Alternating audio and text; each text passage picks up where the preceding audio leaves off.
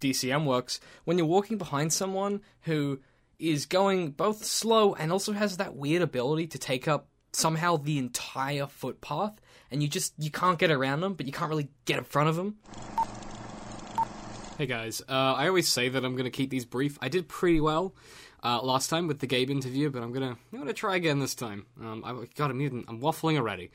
But yeah, so this was an interview with someone who is working and living near where we are, Tamara, and she runs a literary magazine called Spinebind. You can check it out. I've obviously linked it down below, but if you just Google Spinebind, it comes up as the first thing. We really love it. It's a great magazine. We really encourage you to read it. You can access it via the Spinebind website as a free PDF, or we encourage you to actually buy, to actually buy the hard copy of the magazine. We have some in the office, and they look really, really nice. So I really recommend that you get amongst it. I really enjoyed this chat, and I think you will too. So without further ado, yeah, let's get on with it, and I'll talk to you guys soon. This is Christopher Walken, here to warn you that this contains some explicitly foul language, and if you don't like that, then I'll put my foot in your throat. The soundtrack's amazing. Yeah. The visuals are very, well done. And, the gameplay is super fun. And, because those three things are there, it's exceptionally good. I could do it in a heartbeat and make millions, but it would feel like just gouging my soul out. Yeah. Jurassic Park's a little more like DDR. If Shrek is a fairy tale creature, can he actually own land and want to kick them off? Where did that come from? You have to make a lot of shit up to make good art. Yeah. That's just the truth of it. Hi guys, welcome back to the Art for Artists podcast, official podcast of Digital and Creative Media Works. Today I'm joined by a very special guest as part of our interview series. So guest, who are you?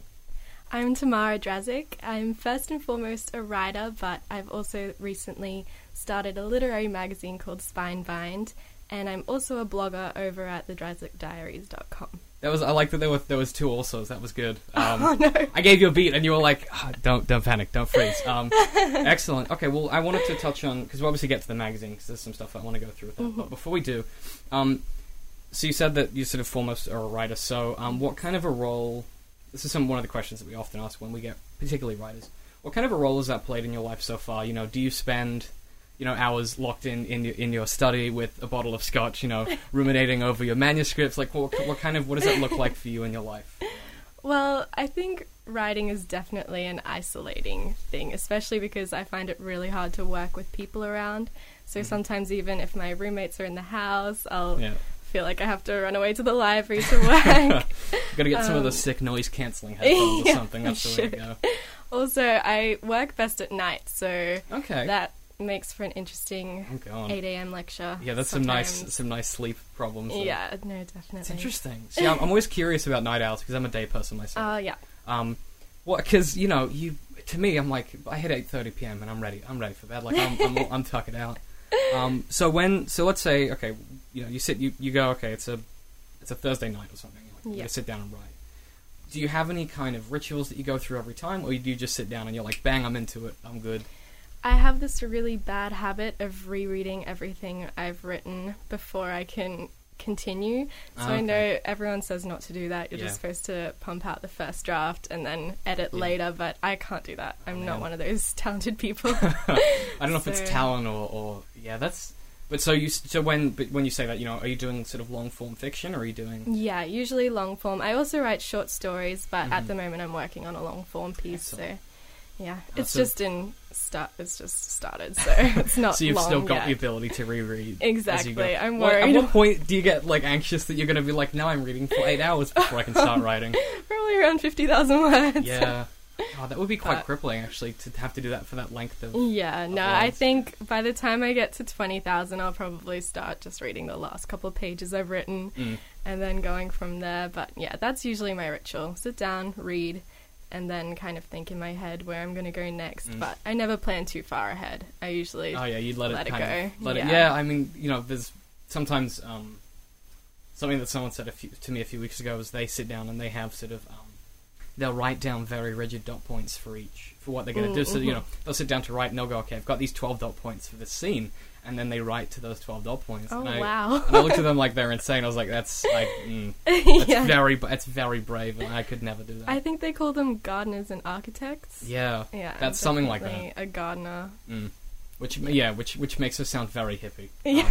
It's like, what do you do? I'm a gardener. I'm a gardener. I grow my own man.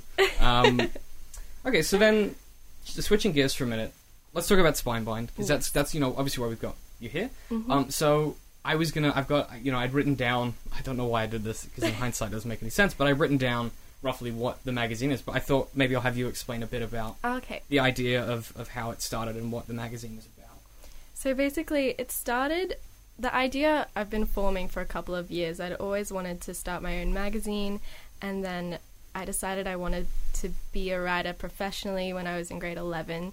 So that's when the literary magazine idea started forming. But I never really knew if I could do it, or it was always a long-term goal. It wasn't something I expected to do during uni, because I had that thing lots of people have, that I felt like kind of a fraud and I don't have this much editing experience or anything.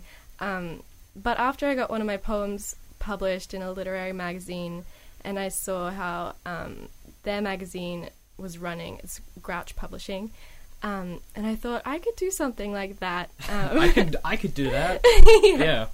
And I thought, why not start now when I still have this whole community in my writing cohort at uni, and I could just help everyone kind of get their stuff out there and get something down on their CVs, because most of us are graduating this year, and it's so hard to get CV stuff, basically. Yeah, I know what you mean. Yeah, it's interesting, because a lot of art students, it's like, oh, well, what would you even put on a resume as an art student? It's like, oh, well, I spent 4 years studying how to write, and I've been on Centrelink the whole time. And you're like, well, you can't really get a job from that. So Exactly. And also a lot of the bigger magazines, they want to see where you've been published previously, or if anyone has even looked at your work previously. And I thought it would just be a good idea to get some people's stuff out there. But the foot in the door. Yeah, exactly. But I really thought it would just be contained with the university cohort. But people started submitting from very far away. Yeah, and you're like, what are these people doing? Like, why are they here? how did they find me? But so then I started marketing it on places like Gumtree and Craigslist, and then I ended up getting enough submissions. Yeah, I mean I just think that's so awesome that it kind of demonstrates to me that if you have the right personality and you have the right attitude toward a project, you can do stuff that people, I mean, if you'd said, if we'd gone to 16-year-old you and been like, hey, look, here's what it is. In 3 years, you're gonna have a literary magazine published, and it's gonna be edited by you, and you're going to do it all yourself. You would have just looked at, you would have been like, what are you talking about? You're an idiot. Leave me alone. You clearly don't know. You don't know me at all. Definitely. That's not possible. But Definitely, I would have laughed. Yeah, it's. I mean, we were so impressed. Like it's so polished. I know that sounds like an odd thing to say, but a lot of we've saying this today. It's actually a lot more polished than some of the literary magazines we've been reading for years. Oh, really? Yeah, I just think visually it's a lot more polished. And it definitely has more of a style than a lot of other stuff out there.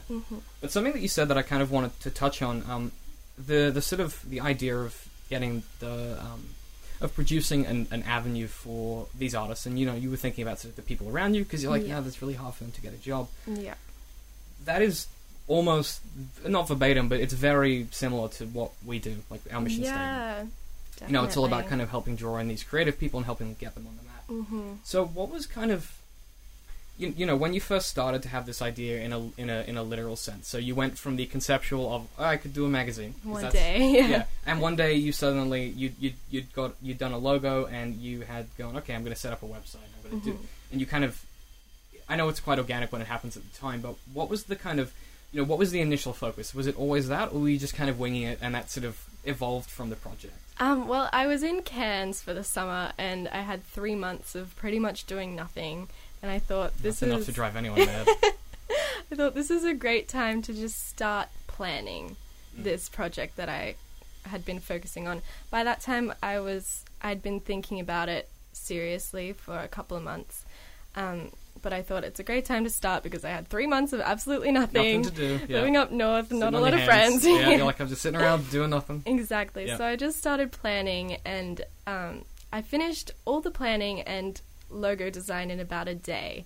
And I thought, Wow. okay, well, Like that this- didn't take me as long as I thought it Can't would. have been that easy. And I just did a draft up, and then the website took me a couple of weeks to just get everything right, get the color schemes, and then like draw the logo, because I don't usually think of myself as a very visually artistic person. I never did well in art and that Yeah. sort of thing. I was always focused on writing. So that's actually something I was worried about, making the website visually appealing and the page layout and the covers and all yeah. that sort of thing. Oh, It was yeah. all very daunting, but It still scares me. yeah. I've been doing this for 4 years, and I'm like, no, someone else can do the That'll- website. yeah, I'm scared of it. exactly. Yeah. So then I just started working on it every day for a little bit, a couple of weeks. And then by the time I'd finished the website, I thought, well, I want to launch it now. Yeah, I didn't wanna wait why would we around, bother yeah. waiting for some, pretend, oh, I'm ready moment? Yeah, exactly. Yeah. And then you went and started Yeah, I getting, just, putting those feelers out there for submission. yeah, and I posted it in the creative writing group that we have from uni, and I just said, hey, I've started this thing. Yeah. Do you want to have a look at it? And then from there, I just started sharing it with different people. Yeah, and I mean, it's a thing if you're like, hey, here's a friend, and they'll tell a friend. Yeah, exactly. So before you launched it, had you sort of gone to other people that you knew and were like, hey, I'm doing this thing, and was that something that you did, or did you kind of keep it very close to you initially? I put it on my blog, so I have a writing blog, and it kind of shows behind the scenes of what I was doing and how I was doing it and what my plan was, and that was all before I'd started the website. I wrote a couple of blog posts about it, and a couple of my friends read my blog, so they saw it through there. So they but were able to. I never actually went to my friends and said, "Hey, I'm doing this." Yeah, you didn't elicit feedback. From Yeah, them. no, I didn't. I think I was just a little too. I don't know. I was scared at first to see people's reactions. To be Yeah. honest, I was worried that they wouldn't get my idea behind it, or they would think that I thought I was somehow higher than them. It's quite. Yeah, I know. I understand that stress. So I was a bit worried that people wouldn't get it. So I just kept it on the down low until Kept it real sneaky, and then you're Yeah. like, bam, it's here. exactly. Which is almost. I don't know. I just think that's quite exciting when you can launch a project that's actually finished, and you're like, Yeah. here's this thing that I've been working on. Everyone's like, oh my god, that's so cool.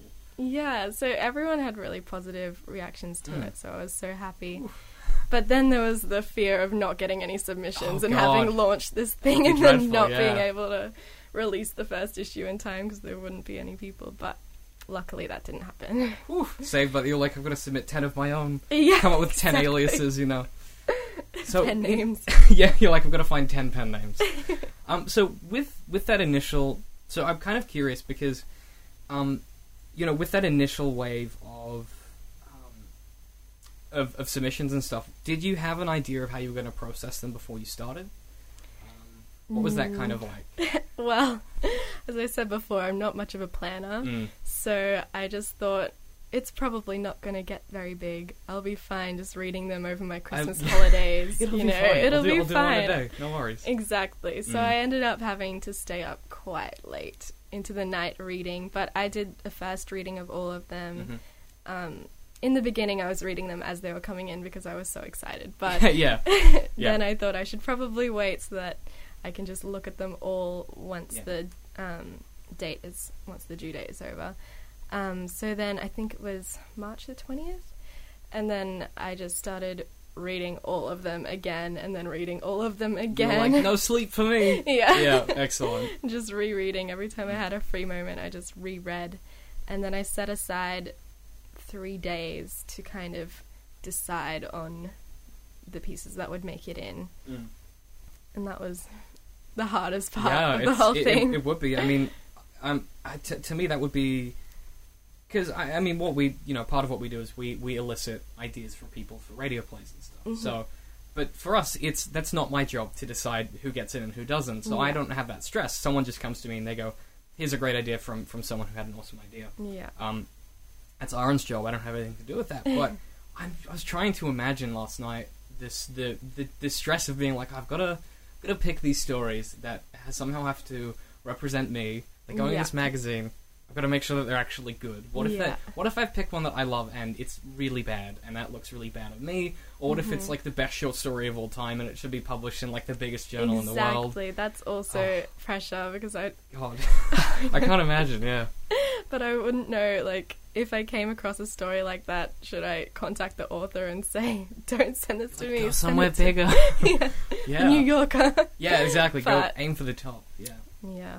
So the first inclusion in the issue is Interview at a Strip Club by Nicola Nixon. And, you know, we had a conversation about this last night because I was reading it with some of the writers from DC Comics, and one of the things that we all kind of decided is that that as a story, it actually makes you feel... It's about anxiety for anyone. Yes. And it makes you feel anxious just through the prose itself, which we were, Definitely. you know, quite impressive stylistically. But for this particular story, it's quite... Brave is the wrong word, but it's a very sort of... It's not a statement, but you're kind of... You know, you're putting your foot down strongly about what this magazine is going to be about by having that be your first piece. So, would you be able to talk us through sort of a little bit about the process of your thoughts behind that story? And, you know, because to me that speaks volumes about that you've really thought through this story and you've gone, okay, this is going to be the first one.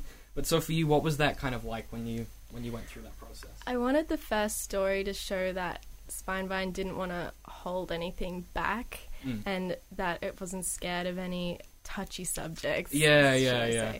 So, yeah, I don't know. The first story, I've read a lot of Nicola's previous personal essays, and a lot of them are about anxiety. And I thought this one is definitely my favorite because you can really feel the anxiety in the writing. And also just the repetition of, like, the throwing up and that sort of thing. Yeah. I thought that would take people off guard. Yeah, I know what you mean. It's a little bit... you don't unsettling. You don't expect it to be as casual as it is. Yeah, I wanted it to be unexpected, the first story. And then I wanted people to see what else there was in there. I think it definitely does. Yeah, it really... I mean, it really does... It hooks you in. Like, it's very sort of intriguing as a first piece to go in the magazine. And I think something that, you know, we talk about a lot is the fact that a story like that is it's representation of anxiety in prose, and it conveys the sense of what like suffering from anxiety is like. Yeah. And that is a really hard thing to do, and it's sort of, definitely. you know, we were just like, wow, that's really impressive.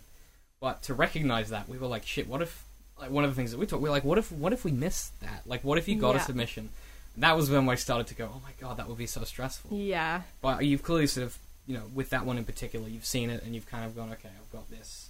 You know, you've definitely recognized it. Yeah, I recognized what was in there, definitely, and I thought this is a good story to start with. Yes. It's one of the ones that, I think it was one of the last submissions that came to me. I think it was the day before closing, so I read it and I was like, okay, this one has to be first. It's got to go in there. I like it. Now I have to ask a dumb question, because I know nothing about photography. That's my preface, at all. Which is the opposite of my day job. I work with photos every day, but I have no idea how photos... I don't know what a good photo looks like. I'm like, oh, that's pretty. So speaking as the simpleton that I am when photographs are involved, when you decided to sort of include photos in the magazine, what was the kind of, you know, what is the process of analyzing those and deciding on, I guess, what makes a good photo I guess what I'm asking? Yeah, see, I'm not much of a photographer myself. My sister is a photographer, and you might have seen there are a couple of photos by my sister in there. So I think most of the photos in there are by my sister. There's also Lookout by Jamie Lee Willett. And basically, my sister helped me out with that sort of thing because she's definitely the visual one out of the two of us. But yeah, basically, I looked for the photos that kind of helped along with the stories that I chose. If that makes sense. Like the art, I know what you mean. They support them. Yeah, they support the material, but they're also pieces of art. I like with Lookout how it's got such a focal point, and it's the binoculars. You just go like immediately straight to that. Also, the color schemes are something I looked at as well. Of the photos themselves? The photos themselves, but obviously that wasn't the deciding factor of whether it would go in there. But yeah, I didn't get that many art submissions. Most of them were writing, so I was able to put in most of the ones that I received. that's cool, so actually. that was really Yeah. good because It's really satisfying. Yeah, because I think for the next issue, if I get more art submissions, I'll have to get my sister in or my a good friend of mine. She's a talented artist as well, so I'll have Phone to a get friend. someone else in to Yeah. kind of help me decide because I don't feel like I have the. You don't have the piece of paper for that one. Yeah, exactly. Eventually, give it like 4 or 5 more issues, you'll start to get a better feel for it. Exactly. You don't have that piece of paper. Yeah. Okay, so I guess I wanted to come back to what you talked about at the start, because I think there's something interesting in this idea of, as writers, you know, we tend to be these isolated creatures. Yeah. And then we go and do stuff like we start a production company based on podcasting and Exactly. video content, or we do a magazine where we've got to troll through, you know, hundreds of other people's Mm-hmm. work and then expect and elicit feedback from that and then keep doing that for some reason instead of stopping after one, you know. Yeah. It's quite an odd... It almost feels like it goes against that this weird... This weird sort of myth that writers have of themselves. Yeah. Where, you know, we think we're so brooding and we're like, oh, we've got to, we can't work around other people. We've got to, you know, sit in a room by ourselves and work. But no other artist does that, you know. Yeah. You It's go collaborative. you go. Or even if it's not collaborative, sometimes you just like to do art around other people. If you're a visual that's artist, true. you might just sit with some of your visual artist buddies, and you might all just be doing your own thing, but you're in the same room. Yeah. But you would never, I would never phone up the writers that work for us and be like, all right, guys, my place. Beers Friday night. Bring your laptops. We're gonna bust We'll out some write writing. together. Like, oh my god, could you imagine? That would be mortifying. Oh my goodness. It's such a weird thought. Yeah, well, writers are kind of walking contradictions. Yeah. Especially once we have a book published, I think a lot of the writer's job after that is to promote it and go out and talk to people and do writers' talks and authors' signings and just pretend we're into that. Yeah, pretend that we're functioning in Yeah, society exactly. as people instead of just these like lumps of prose that sometimes Exactly. put that down. I mean, Yeah. one of the things that I wanted to ask you about, particularly because you sort of touched on that at the start, is so you're working on this long form fiction. Mm-hmm. Let's say it's a year's time and you've finished it, and you've gone through some editing, and you've got it's an acceptable draft for submission for somewhere. Yeah. But you've now got experience in going through the process of getting something printed and made and done like that, and some distribution. So one of the things that we do is that we now just publish our own stuff. That's one of the things that we- Self-publishing. Well, technically, only because I own the company. Oh, But yeah. So Oh, we okay. we're a publisher. But one of the things that I'm always interested in is, as someone that has gone through this process of publishing a magazine, do you now view self-publishing differently than you did? Because a lot of artists and writers are like, I would Yeah. never self-publish. There's a lot of know. stigma around self-publishing, but Mm.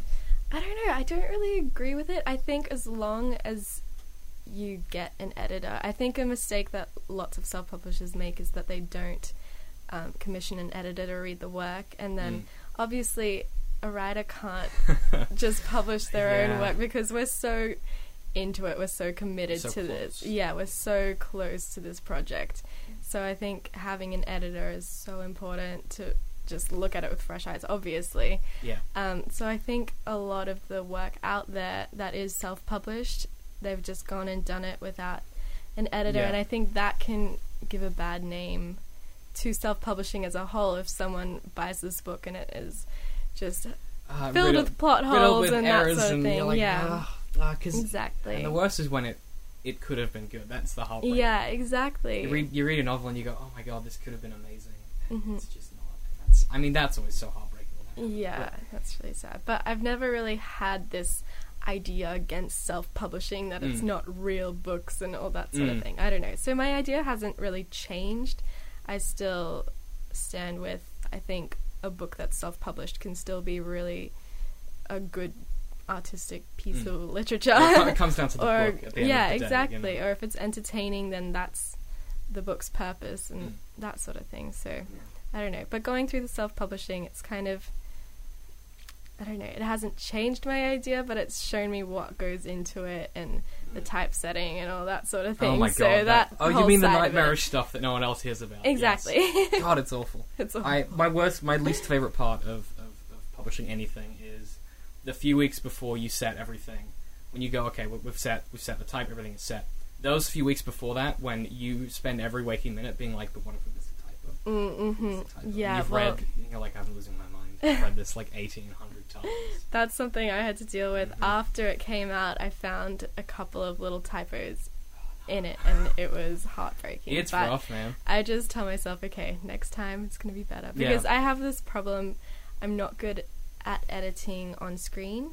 Yeah, you need to be... I need to have it printed out, but Yeah. I want it to be environmentally friendly. Yeah, this you're like, I don't time want to around. kill too many trees. Exactly. Yeah. So I think next time I just have to give myself even more time and read it a couple more times, and Yeah. maybe also send it to a couple of people to read as well, because I'm obviously still looking at it through the lens of, should this go in, should this not? Yeah. So I think another pair of eyes would be good for that. So Someone that's sort of reading it just for the editing. just for the editing. Yeah, definitely. It's definitely a good idea. Yeah. I mean, one of the things that we do that has really helped is... Because I have a problem, which is that I can't spell. Oh yeah. But it's not that I can't spell, it's that I make weird spelling errors that don't make any sense. Okay. And I don't know why, and no one I know has been able to tell me why it happens, but it will be stuff like, I can spell, like, discombobulate, and, like, all these... Well, Like, hard I can ones. do a whole bunch of real tough ones. Yeah. But the minute it's like, I'll write receive 3 times in a row, and I'll spell it differently each time. And I'm like, what, why? Like, why, brain? What are you doing, brain? So that for me is Yeah. really tough when I'm editing stuff, because I won't see typos, because my brain, I don't know, I'm just not programmed to spell, Yeah. apparently. Yeah. People are like, it's Microsoft Word's ruin you. I was like, no, this was a problem before. I Before got Microsoft before I Word. had a computer, you know. It's always been there. It's always been. This isn't a new thing for me. This has been like since I was in like 10 or something. Like Yeah. this has been a long time problem. But so I wanted to talk about when you started writing. So every author has. I always find every author and every artist who does anything always has an interesting kind of inception story that they think is really boring. I don't think I've met anyone who doesn't think their story is interesting. So, yeah, when did you kind of start? What age? And sort of talk us through when you first realized that this might have been a thing that you could do. Well, this is such a cliched answer, but I can't remember a time when I wasn't writing stories. I think ever since I was able to write... Oh, this is so cliche. No, I've it's been fine. writing It's fine. stories. I'll edit around it. You'll sound really smart. Awesome. Absolutely. You'll be like, oh, it was when I was a child. I was a genius, and I just was writing novels. Like, I don't know what to tell you. Amazing. I wrote my first kind of... It was an almost full draft. It was 70,000 words when I was 13, and it was called The Centrum, and it had every single cliche You got to start possible somewhere. Yeah. inside it. So I pretty much trashed it. I've kept the file, but I don't like to read it. But yeah, Just keep that one quietly in the corner. You know, just ferret it away. that was probably when I was 13 and started writing that. That was when I noticed I can write a full-length novel. This is something that's possible. But before then, I wrote a story about saving water when I was like 6. And I wrote a story about wombats, that sort of thing. I found a box of my old stories when I was in Cairns, I think 2 years ago or something, and there were so many, and I'd forgotten that I'd written them, but it just showed me, it reinforced the fact that I've always been doing this, and I always will, regardless of success or non-success. You're like, I could be doing this for 50 years, I would still be writing. Exactly. Which is a very weird realization. It is. Other people don't have it. Engineers aren't like, well, all I'm ever going to do is engineer for the rest of my life. They're like, if I get bored of engineering, I might go and, build planes, or I'll go and learn diesel mechanics and then build different... no other profession is like, well, I guess I'm stuck with this one thing for the rest of my life. For the rest of my life. Yeah, there are other things you can do, like start a magazine or a production company. Yeah, you're right. For example, yes. Just 2 examples. Yeah, it's. I mean, yeah, I'm always interested to hear that, because a lot of writers think, and I'm not sure why this is. This might be like a bias that writers have toward themselves, where they sort of want. They want. It's this kind of paradox they have, where they want to be unique, but at the same time, they kind of also want to be like a stereotypical writer. Yeah, they're like, I'm my own person, but I also want to have a bottle of scotch at my desk. Stay up really late. Stay up real late and wear lots of very large coats that are sort of exclusively look like they should be worn by professors. Yeah, exactly. Exactly. A lot of writers do that, but at the same time, they want to be their own kind of beast, and they want to be like, well, I'm not like all the other writers. Yeah. Don't pigeonhole me. That's so true. Step off. I've got my own personality. Don't put me in a box. Yeah, and like you'll go, what do you write? And they go, oh, well, it's not really sci-fi. Like, okay, so you're right, sci-fi. Yeah. Like, but that's always the start. They go, oh, it's not really sci-fi. It's more of like a genre pastiche of It's different. It's a genre pastiche of like, think of like Dorian Gray, but it's a sci-fi. And okay, so it's sci-fi. It's sci-fi. Yeah, but there's always that preface. Yeah, And I was so afraid of being like someone else, Yeah. I think. which is weird because I feel like if you were writing in a genre and someone is like, oh, what do you write? And you go, oh, well, it's kind of, I write kind of horror similar to Stephen King.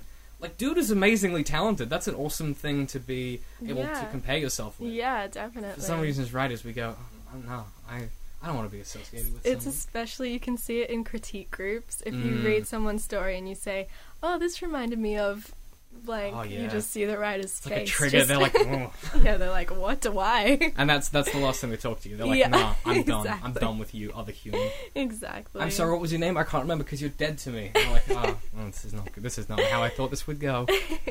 Yeah, that does so- happen an awful lot, though, I think. And, you know, a conversation I was having with Aaron the other day, for anyone who doesn't know, Aaron is one of our writers here.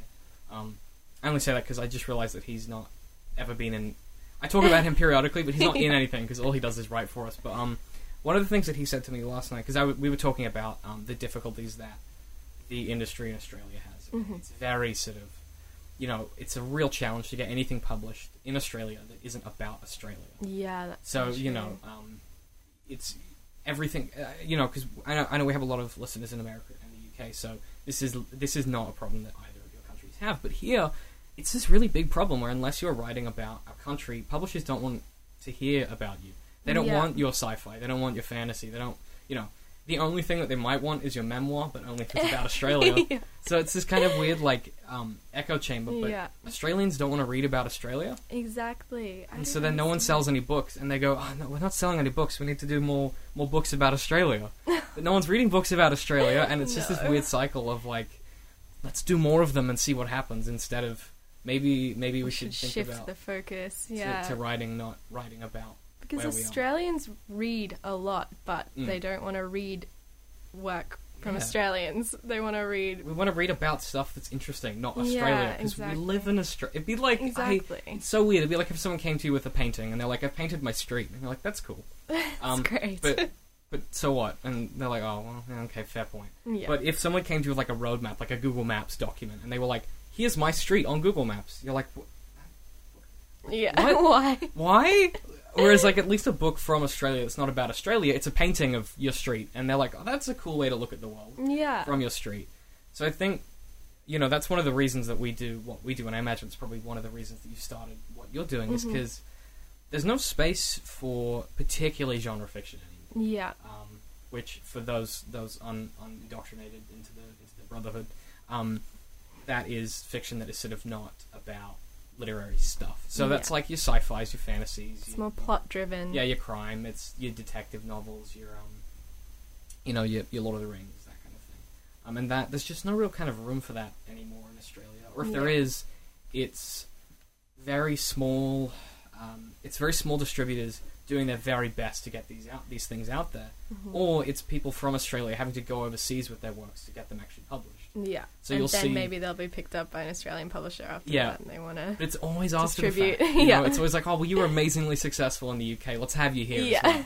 You know, it's like This half person's a. Australian. And they're like, oh my god, they're Australian. Let's put their face everywhere. Yeah, exactly. But only if they've been successful elsewhere. 'cause- elsewhere. Which I think, you know, that's a problem that, you know, how do we fix that is always a question people Yeah. ask me, and I just kind of throw my hands up. I'm like, I don't know. I think it's a societal issue because Australians have such a self-deprecating The kind cultural of cringe. culture. Yeah, so they just want to... I don't know, they find it hard to, in general, obviously, Mm. take other Australians seriously. They think if they're not successful elsewhere that it's not worth it. I feel that kind of vibe coming through, and I don't Yeah. know where it's coming from and why Yeah. we're like that. I think it comes a little bit back to that sort of tall poppy syndrome Yeah. thing where it's like, pretty much anyone in Australia who's successful, everyone is always like trying to cut them down a peg. Yeah, definitely. You know, that you can't just be successful. You have to be successful and like have some problem with you that everyone knows about and that Yeah. makes you less successful than you were. Or Yeah, you've written this masterpiece, but you know it's not as good as. it's not that great. Yeah, exactly. Yeah. And you know, it's really hard to tell people about things you do and be very proud of being creative when the minute you have success, people are just like, oh, well, you're not that funny, you know, Yeah. it's not that well written. Yeah. And we don't get it from we just get it from Australia. Like, that doesn't, Yeah. there's no feedback from anyone in England going, oh, you guys aren't that good. Yeah. There's obviously people that dislike what we do, but it's not that same All just tone. brought onto ourselves. So I don't know how we address that in the industry, but I think the best way to start is by recognizing that there's talent here that lies outside of being about Australia, yeah. but rather writing for Australia about other stuff. Mm-hmm. So it's like, okay, well, what unique lens can we bring? Because we've lived in, think about Brisbane, where we live. It's effectively just a big old country town Yeah. that happens to be a city.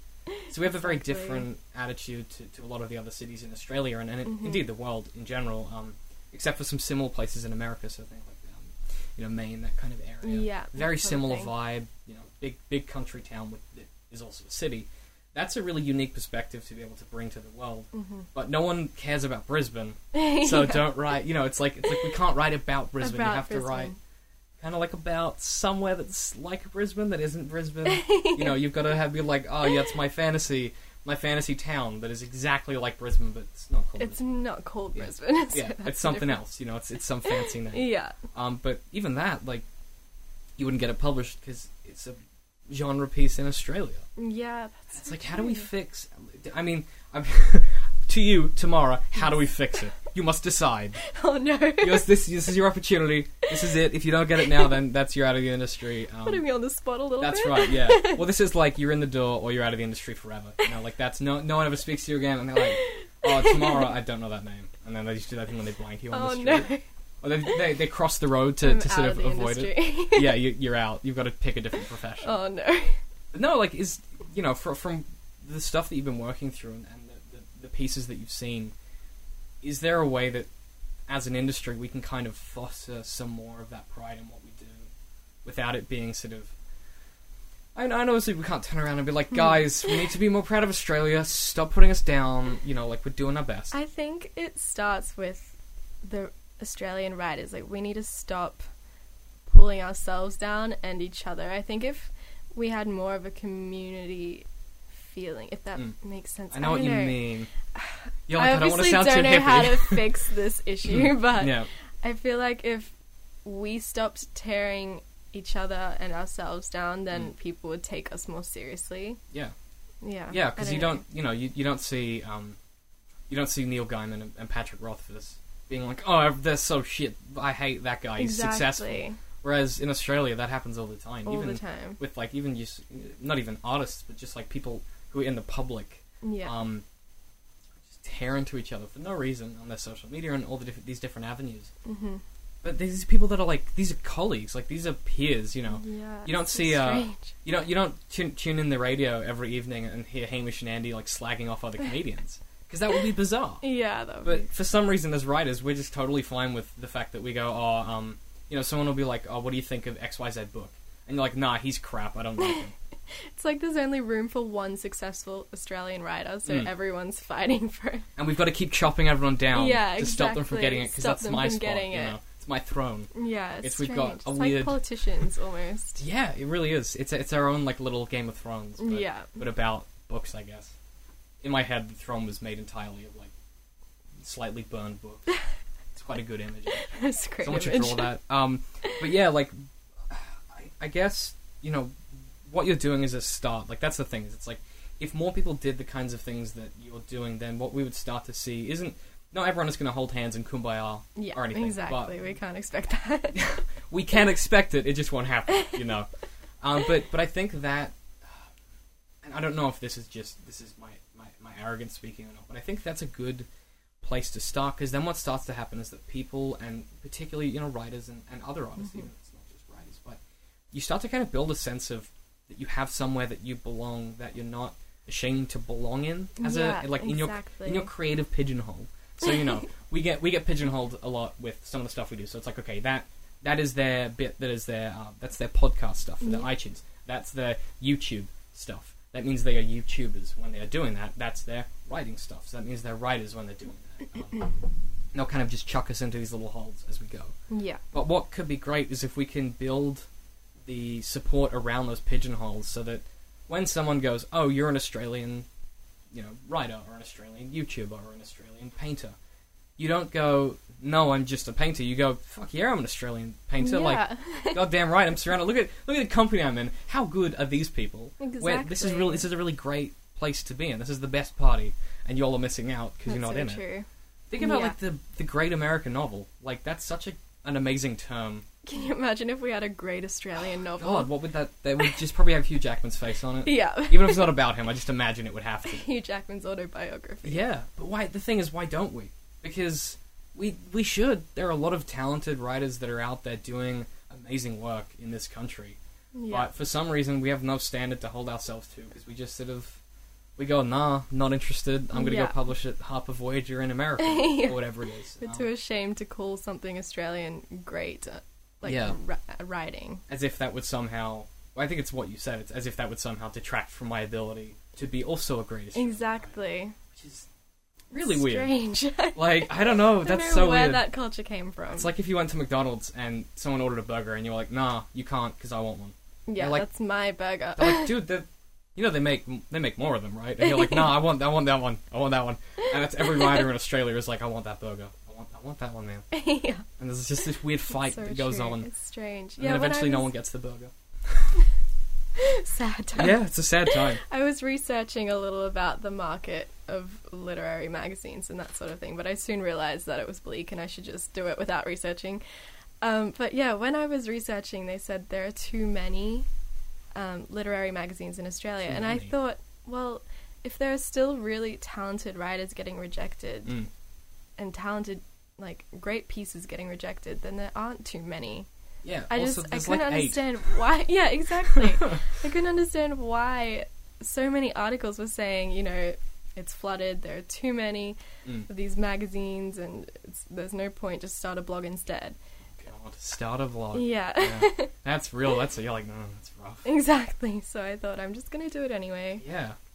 Because things aren't that dire here. Things are, for anyone wondering, things in Australia are kind of fine. Like, Yeah, we're doing okay. well. It's not like we're sitting here and they're like, oh, there's too many literary magazines, we can't go outside, they're just everywhere.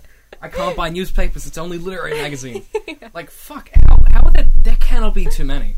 That is, No. because, I mean, I'm just, the fact that someone would say that, even if you, like, okay, let's pretend that you are not an artist, you're just a dude who, you're in construction, you ain't know nothing about art, you watch, House Rules or whatever every evening, and you're amazing at your job as a builder. You don't know what a literary magazine is, you couldn't name one in Australia. That means there isn't too many. Exactly. But you know who It's not- J.K. Rowling is, and you know who... So clearly, there aren't enough in Australia, because people don't know what they are. Yeah, I The fact, totally agree. There was a question thrown out to some university students the other day to name a handful of Australian literary magazines, and people knew like 3. And they were like, okay, and Yeah. then the question was broadened to, okay, then Australian publishers, and they knew like, again, maybe 3. Yeah, we had And it this was- question It was as bizarre, well. yeah. So that to me speaks volumes about this idea of sort of clearly, even if, I mean, let's pretend that there are too many, but even if there are too many, no, like there's no, it's not part of our zeitgeist. It's not part of the conversation. We're not saying, oh, did you read the latest issue of whatever it is, like the Engine or whatever? Yeah. Because if could you imagine if people had that conversation? You'd be like, what Just world a are we normal in? dinner conversation. Yeah, you just bring it up. But it's funny when you go to, when you spend time with artists who are studying art, I think particularly, they're the ones that you would expect to have access to that information. Yeah. But they don't have that dialogue available because they haven't looked into it or they just Yeah. haven't thought to. Whereas you go to other people in the public who have studied art and they now do it for a living, and they're like, yeah, of course I read all of the literary magazines I can. Yeah. It's the industry I'm in. But we don't seem to, I think part of the problem is we don't teach people to be involved with the industry because they, when you're studying it, you don't seem to think that you're part of the industry yet. Yeah, we're just like You in know, a you're- strange Yeah. limbo. You've got your training wheels on your bike. Yeah. You're not part of the race yet, but you're actually still cycling next to everyone else. They're just a Yeah. little further ahead. Yeah, exactly. And so we kind of need to, I think, here we go. I'm going to fix it right now, right here. Right? Okay. What we need to do is we need to take off the training wheels from when we're teaching it. Mhm. So we need to kind of start at the bottom. It's all about that kind of, the starting at the base of the problem, which is that we're not really talking to our writers about the way that they can shape the industry. Yeah, that's What so we're saying true. is, what we're saying, instead of, here's how you can shape the industry to get what you need as a generation of creative people. What we're saying is, here's how you get published by people that are already in the industry. Yeah, here's how you fit into the industry, Yes. not how you shape the Yeah, industry. here's how you slot into a nice little rung, that 4 of you out of a cohort of, 1,000 are going to be able to do. Here's how Yeah. those 4 of you can do it. Everyone else is screwed. You're Yeah. going to become a barista or something, Basically. whatever it is, They but- never fail to tell us that Yeah. only few of us will make it. Yeah, because if they did, could you imagine? Like, people would lose their minds. Because there's something very enchanting about when you meet people that have just started studying writing, and they have this sort of, they have this joy about the potential of what they could do, and you're Yeah. like, that is so great to see that you're so excited. But then you think to yourself, give it a few years, and they're going to be like this hollow husk of a human. It's going to be like, I'm never going to get published. Yeah. I haven't written anything in 6 months because what's the point? And they're this sad kind of. It can be really depressing when you Mm. get so many rejection letters in a Yeah. row, but You get used to it. I yeah, you guess. get used to it. That's probably majority of what I blog about is just rejection. Rejection letters. My favorite is when a rejection letter is written really well, and you're like, I appreciate that it's written. This was a nice rejection Yeah, letter. you're like, this is nice. This was a nice way to have my heart broken. Actually, my last blog post was called "The Good Kind of Rejection Letter." That's so- amazing. What's a good kind of rejection letter then? It's the kind of rejection letter that says you were close, but you didn't make it. They were like, you were this close. It's both extremely painful, but Mm. also slightly reassuring. So basically, what you're saying is you want to get left at the altar. You don't want to break Yeah. up a week before the wedding. Exactly, because Because then you've got the joy right up to the second before he doesn't turn up. Right? exactly, you can be excited. Yeah, you can have your heart broken, but like you've still got a little bit of happiness before. Yeah, and you Yeah. know that if he left you at the altar, maybe someone else will want you Yeah. because he hasn't been miserable for the whole engagement. That's true. And also, you've already got the wedding set up, so maybe someone will walk in and you can just get married on the spot. Oh, that's a good analogy. You know what I'm saying? Yeah, There we go. that's great. There we go. We've just married you off. That was quick. Took 40 minutes, but we got there. But yeah, I mean, it's interesting you say that because I get one of the things that we do is we send rejection letters, but I no longer write them because I'm too nice. Because I feel real bad. I feel so bad. I'm like, look, this is really good. I'm like, this is really good. It doesn't suit. A lot of the times, just because it doesn't suit what we do. Yeah. So I'm like, exactly. look, I really enjoy this memoir, but we can't do an audiobook of it because we don't cater to this style. We don't Yeah. we don't really do memoir. We do genre fiction. And I'll say, consider submitting it to these publishers because I think it would really suit them. Or whatever. So I'll do. We go to that effort if we Yeah. have the ability to. Some of Yeah. them you like, maybe go back, take a few steps back, reconsider. these Yeah. things. But Yeah. part of that I love is when you get a manuscript that's so good and you're like, I wish we could. Yeah. And so you write this letter where you're like, I'm so sorry that we can't. It's This is 3 pages amazing. long. Yeah, and then you read it and you're like, I sound like an idiot. You're like, this person is gonna get this and be like, this condescending prick has written me 3 pages of drivel. Oh To my make, and you're God. like, what if they hate the rejection? What if they get mad at us? Sending rejection letters it was something new to me, and it was just heartbreaking. What was the first rejection letter you sent? Do you remember? It was way too long. Yeah. And I had to cut it. I don't remember who I sent it to, but yeah, I don't remember which piece it was. Mm. I think it was a suite of poems, and I just wrote this Oh, whole yeah. long-winded thing. it's great. I love it, but I But- can't publish yeah, it but because no I dice. already have this so-and-so poetry. Yeah. Oof, boy. Strict page limit. Now you're like, I've only got so much paper. Yeah. I'm not made of trees. Exactly. That's I have this very vivid memory of the first one that we sent because I stressed over it for like days. I was like, I've got to tell this guy that we can't do because he had a really good idea, but it was just not genre fiction. Yeah. It was an idea for a radio play actually, and I was like, this is a really good idea, but we can't do it. So I ummed and ahed, and I wrote this letter 3 or 4 times, and I called my dad, and I was like, Dad, how do I be mean to people like this? Like I was like, how do I even send this? And he goes, look, what you got to do? What you got to do is you got to write it to yourself. I was like, what? He's like, pretend that you're writing it about yourself. I was like, okay. Oh. He's like, pretend that you've submitted this, and you are writing a letter to yourself to tell yourself that you failed this submission. And I was like, okay, so I wrote That's it. great advice. Yeah, so I wrote it as if I had submitted it. I had submitted a piece to DCM Works, and I myself, as the creative director of DCM Works, have rejected myself. I was like, David, the piece you've come up with, Ultimate rejection. yeah, I was like, I've broken up with me. It's harsh. We're just spending some time apart. It's getting real weird though. It's real hard. We keep seeing each other everywhere. Oh no! Every time there's a mirror, it's a nightmare. But so I did that, and it was actually really easy because I thought about the things that I would want to hear from myself about the piece. So I was like, okay, well, these are its real strengths, but at the same time, it's not overwrought. I'm not saying these are its strengths, and it's the best thing I've ever read. I'm going, this is what makes it a really powerful piece. Yeah. These are the elements that you should boolean and kind of focus in on and draw out and let breathe. This other stuff, maybe consider altering, shifting, moving around or whatever.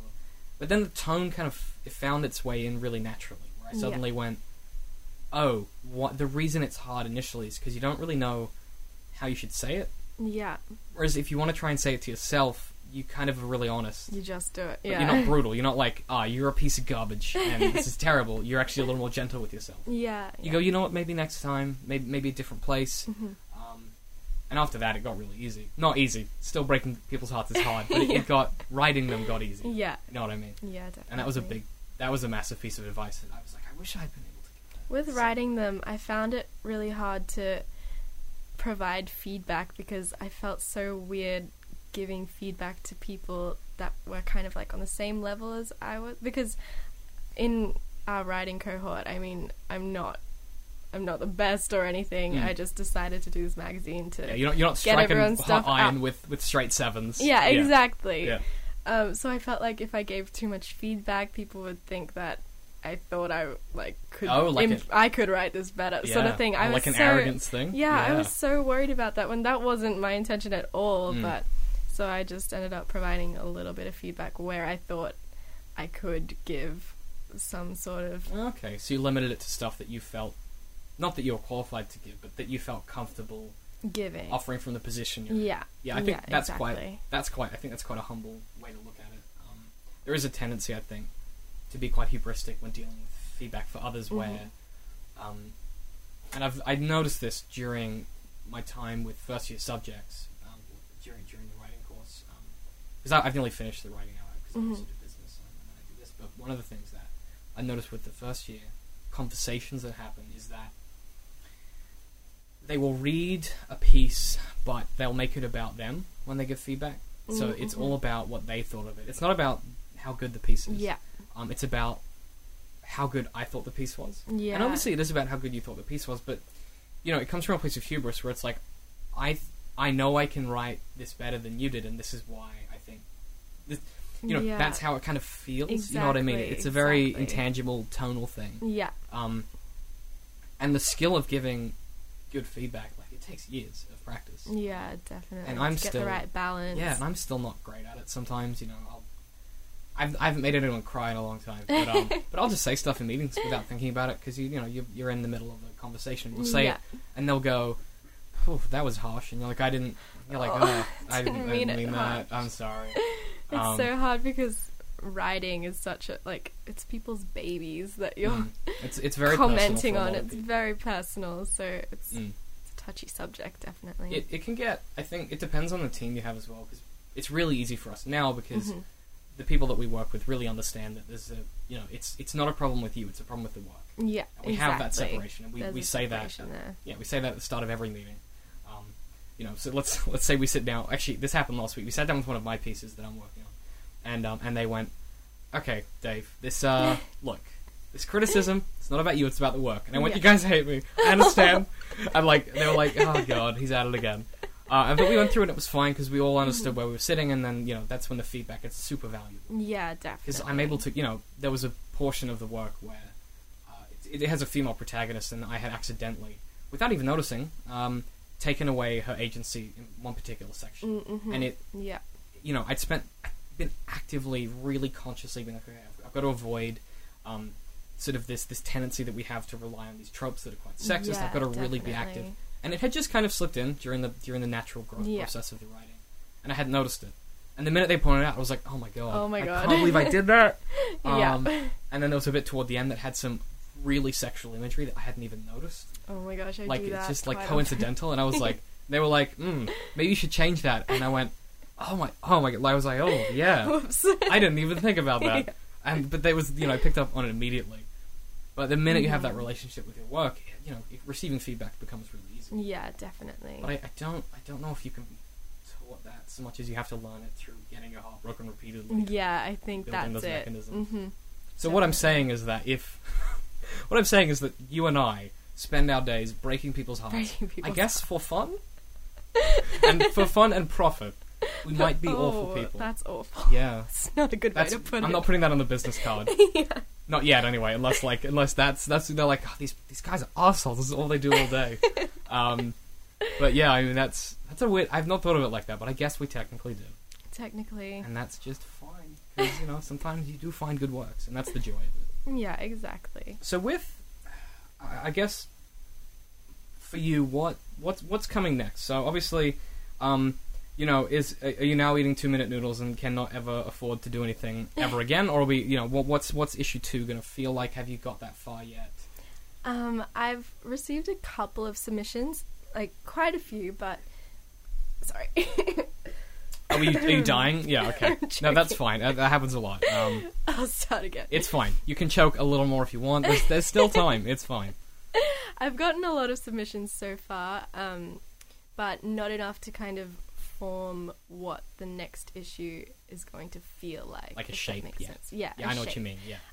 I kind of want the tone to stay the same, so kind of offbeat, a bit for something for everyone, that sort of thing. I don't want one strict kind of beeline. shape of beeline of what I'm going to publish and what I'm not going to publish. I like pieces that kind of take me off guard, and I had noticed that as sort of a theme is that there tends to be particularly the prose that's in there. It's very unsettling. Very unsettling. But not One in a pig. kind of not in a sort of I'm looking at we have Walking Dead ears up there, which caught my eye when I was thinking about this. One of the things that it isn't sort of it's not grotesquely off-putting. It's a sense you get. I don't know what it is about that story in particular. Yeah. The whole time you're like, something's up. This is real weird. You don't know what it is, and even when it starts, even from like the first line, you're like. It's just got that tone. You're like, something's wrong. Something's wrong. Something's this is gonna not happen. Gonna end well. Someone's getting et by someone else. People are getting eaten. Something's gonna happen. And it's that to me from line 1, I was like, oh, no. It's so foreboding. Yeah, and you get this it just gets under your skin a little bit, and Yeah. even the the anxiety one, it gets a little bit inside your head, and you get very unsettled. So I think if that is sort of what you're going for, then I'm gonna have to because I read it in one sitting, which was foolish, very foolish. I got to the end, I was like, I need to go lie down. Sit in a corner for a while. I'm very stressed now. I've gotta go lie down, and I'm never driving in the country again. But yeah, I'm gonna have to take it like one piece at a time. Yeah, in issue 2 and read them. I read take a break. Long Pig, which is Corey O'Neill's story.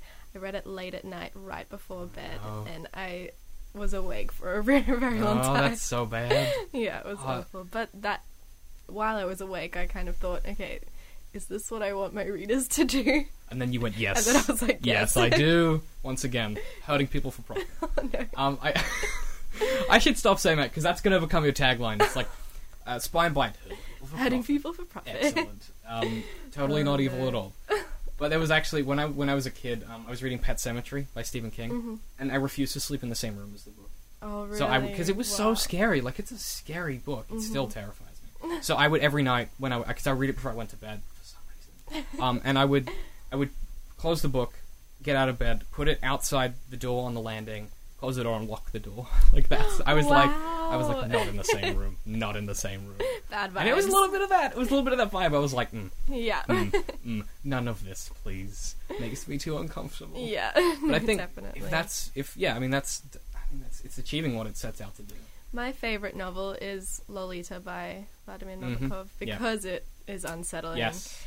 So I like that in writing. I like when people are still thinking about it later on, and a week later if they're still thinking about it and they get freaked out when they think about it. Yeah. But not always in something like gruesome.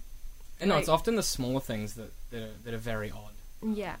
We've been looking at Joseph Fink, who's the bloke who does Welcome to Night Vale. He's got a new show out, and one of the descriptions he uses for this man who's sort of a creature, he talks about this guy having yellow fingertips, but not in the way that they're colored yellow, just in the way that they're yellow. They're yellow just beneath the skin, and I don't know why. Whoa. But that descriptor is so. Every time I tell someone that, they're like, ugh. Yeah, it's uncomfortable. Because you can't really imagine it properly. It sits in Yeah. that space between, you know what it would feel like to look at, but you can't actually visualize it. Yeah, I think no, that's so why true. that's why it's so unsettling, and that's why stuff like Pet Sematary is terrifying. Is because it lets you kind of ruminate on this. Like it's never explicitly stated. They're not like, okay, we're gonna bury our kid. If anyone hasn't read Pet Sematary, they bury their kid in the cemetery with the dog, and various things occur, and stuff comes back to life. It's very distressing. But at no point does anyone in the novel say, "Oh my god, the kids come back to life." They just kind of act like it's normal, like it's this weird kind of. They ignore the problem that you know exists, but it's just beyond your peripheral vision. It's like you that's keep awful. turning around to look at it and you can't quite see it. Oh, that's the worst. Yeah. It's that thing where you're like, you know when you're walking at night, and you're like, oh, I feel like someone's watching me. Yeah, And you look around, and you're like, but you can't no see one's them. here. That makes And you it start worse. walking a little faster, and you start walking a little faster, and there's this like animalistic thing that happens where you get a split-second urge to just run. Yeah. You're like, I need to Every get time. out of here. Uh-huh. And, you go, okay, I'm a calm, rational human being. You take a few breaths, and you don't. But I think the best kinds of works that are unsettling hold you in that point where you are like, I need to run, I need to run, I need to run. You're like, I don't want to run, because what if that's when he attacks? You know? Yeah. That's Oh my the... goodness. Yeah. You're sitting here like, you're like, oh my god, I can't go on. I'm done. Tap me out. Tag me out, I'm done, I gotta go lie down. That's really the tone that I guess you're going for. Yeah, definitely. Which really comes through, and it makes you sound like you really enjoy. Not, I was going to say hurting people. That's not what I meant though. It's not it. I meant you enjoy sharing that because it's really hard to do. Is what I was trying to get at. You Yeah. enjoy sharing that unique piece of that unique skill set, that unique Yeah, stylistic that skill set. unique kind of emotion that comes out of the work. That kind of leaves you. I mean, you absolutely said it. It leaves you with the feeling of what happened for a long time. Yeah. And it, when you tell people about it, you kind of, if you think about the way that I just talked about Pet Sematary, it's not. I didn't go, oh, here's the plot and here's why it's great. I went, they do this thing and then it makes you feel this way. Yeah, and it's the fact that exactly. you end with it makes you feel, X, Y, Z. That means that work was really effective and it achieved its goal. Definitely. Which I absolutely agree that both of the pieces of prose in the first issue did. So I'm keen for more, and I'm scared for more also. Thank you. I'll have to take... That's yeah, you're the like, goal. thanks, I think. Excellent. So obviously with the magazine, is there anything else you wanted to plug? So you said the blog. I'll throw all that stuff in the show notes. But is there anything else that you're working on at the moment? Or The second issue is coming out in late June, so June 20th. That'll be the July issue. Cool. And it's every 3 months. Every 3 months. Yes. And are submissions for the second issue closed?